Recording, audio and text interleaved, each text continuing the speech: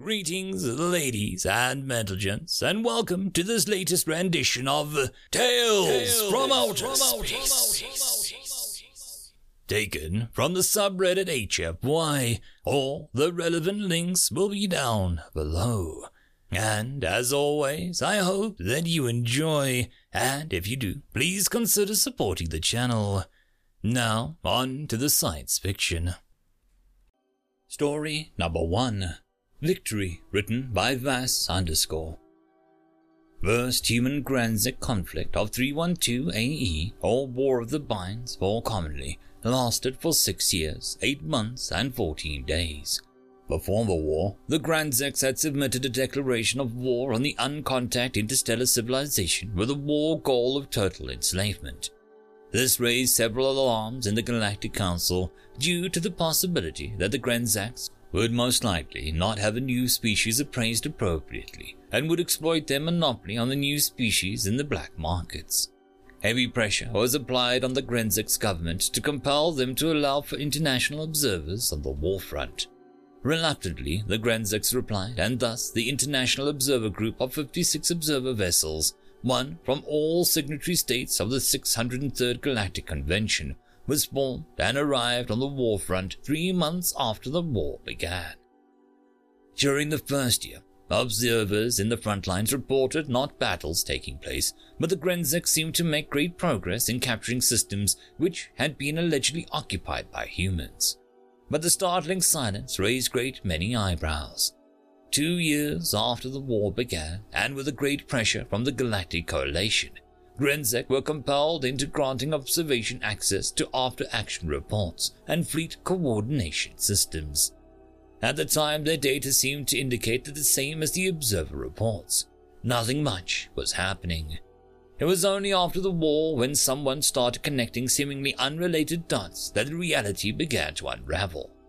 Granzik economy had crashed during the war, their GDP tanking ever lower as the war went on.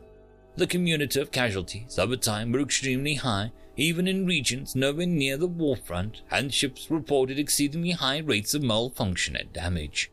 Even in the core sectors, where over 5,000 ships were sent for repairs during the first 2 years, their star bases repairing the ships also suffered notable but inexplicable damage and equipment malfunctions. For 4 more years, Greznik fought on against the enemy that seemed to have neither fleets nor armies to defeat. Based on the captured facilities and colonies, most of which were abandoned by the time they were conquered, human technology was severely backwards compared to the Greznik. Their small arms were powerful but crude, relying on small explosions in a contained chamber to propel a lead projectile, and even their largest of their military ships were weak and small, although fast.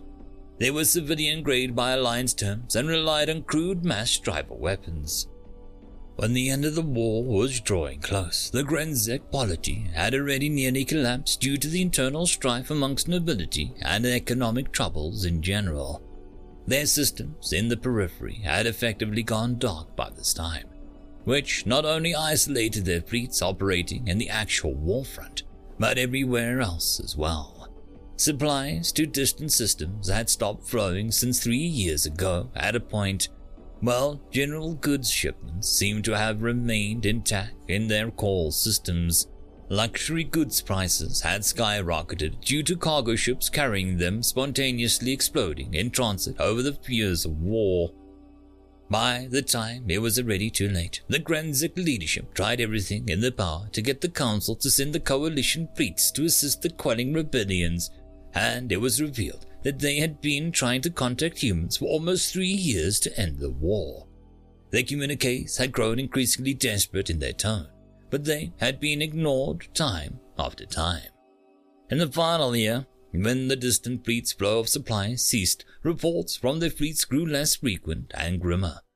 By the time humans answered Grenzik's pleas, their fleets and systems they had conquered had all grown silent. During the first peace negotiation, Granzik leadership sneered at the robotic envoy human that had sent in a small, insignificant ship, and despite their predicaments, rejected the peace terms laid out by the humans. When the second peace negotiations began, several dozen human ships appeared out of nowhere, right in the skies of the Griznik capital planet. They were small and insignificant ships, just like the one the diplomatic envoy had arrived in.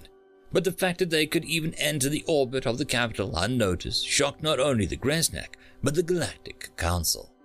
Humans' peace terms in the second negotiation were even harsher, and its signing by the Greznek would send ripples throughout the galaxy. The terms of peace were effectively a complete capitulation of the Greznek polity. An empire rivaling the powers that stood at the top of the galaxy had fallen before some petty civilization in the galactic backyard. When they showed a human for the first time, however, on public broadcast, it was not a general or an admiral of their fleets who held their first ever speech to the galaxy at large. It was their president, a civilian who stood on a podium before the imperial palace of Greznek and spoke of their values of freedom. His words were kind, but they were a declaration of war against the Galactic Coalition. Some might wish that they had learned something from the Grezneks before they went and actually declared war on the humans.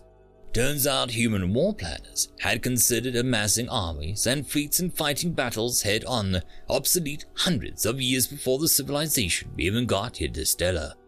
They had no great parades of amazing armies or fleets displaying their power in the form of dreadnoughts. Just tiny ships cloaked to perfection and armed to the teeth. Asymmetric warfare, the humans called their way of war. Cowardice, we called it. Years later, I remember when the Galactic Coalition dissolved and someone on the news asked a human general, quite literally, right after the humans had declared victory over the Coalition, how they could even show their face publicly when they fought like they have no honor. I don't think it matters what we don't have, it's what we do have that matters. But if you have no honor as a warrior, then what do you have? Victory, said the stone-faced general. End of story. Story number 2. Strange Kin, written by _________. There were always border squabbles, with one planet or another changing leadership.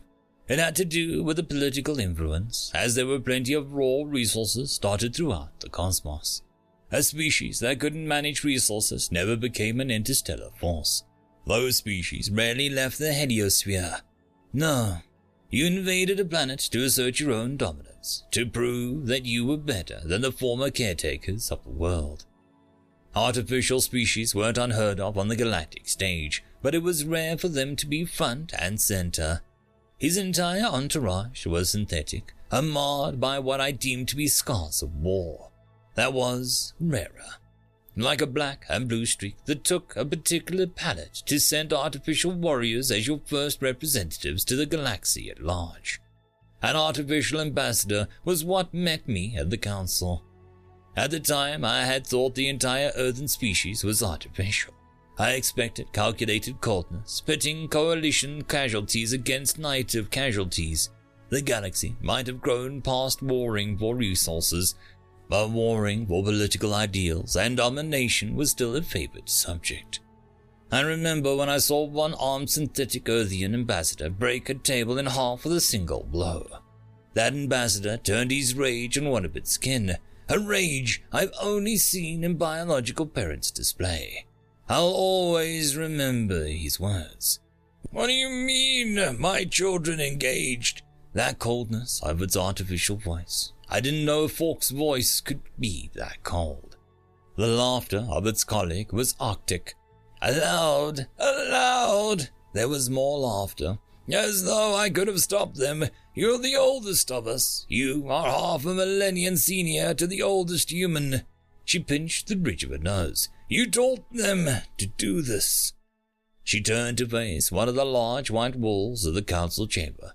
What she displayed in real time was carnage he knew existed but preferred not to witness. Extermination and re-education camps stripped bare, combat between biological beings shown in grotesque entirety, limbs decorated burnt and bombed moonscapes, burnt corpses with screaming skulls sung their torment to the sky above. Amongst the orphans were biological Earthians. Earthians that held untenable positions so others could escape. That second Earthian synthetic stepped forward, addressing the Coalition's leadership. Galactic representatives, we of Earth and her associated colonies are interfering in this latest instance of ethnic cleansing, of genocide. As she spoke, the real-time feed continued to play.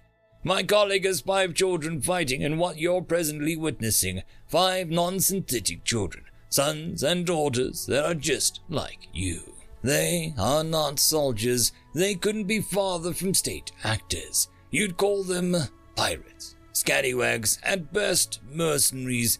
Yet there they are, getting shot to pieces to save a species the galactic community condemned because they weren't spacefaring.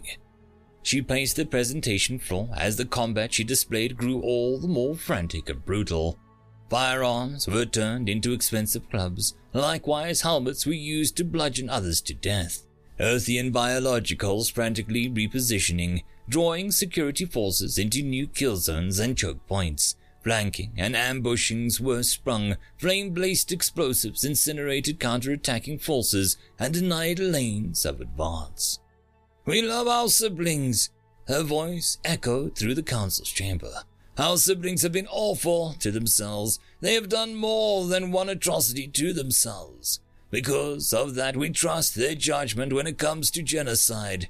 That is why I cannot stop the 9th Automated Fleet from engaging in operations in their support. No one can. She regarded the Coalition's representatives with the glowing yellow eyes. We don't expect the Coalition to join us, but we expect you to stay out of our way. Oh, the rage of an artificial being could display. If you think humans are brutal in their warfare, you have not seen us protecting our kin. End of story. And that, my friends, concludes this video. I hope that you enjoyed, and if you do, please consider supporting the author, even by popping over and leaving a thumbs up or a nice comment, just to show your appreciation for the story. However, if you wish to support this channel, there are links down below which will help immensely. I will see you all in the next one, and until then, I hope that you have a fantastic day. Cheers.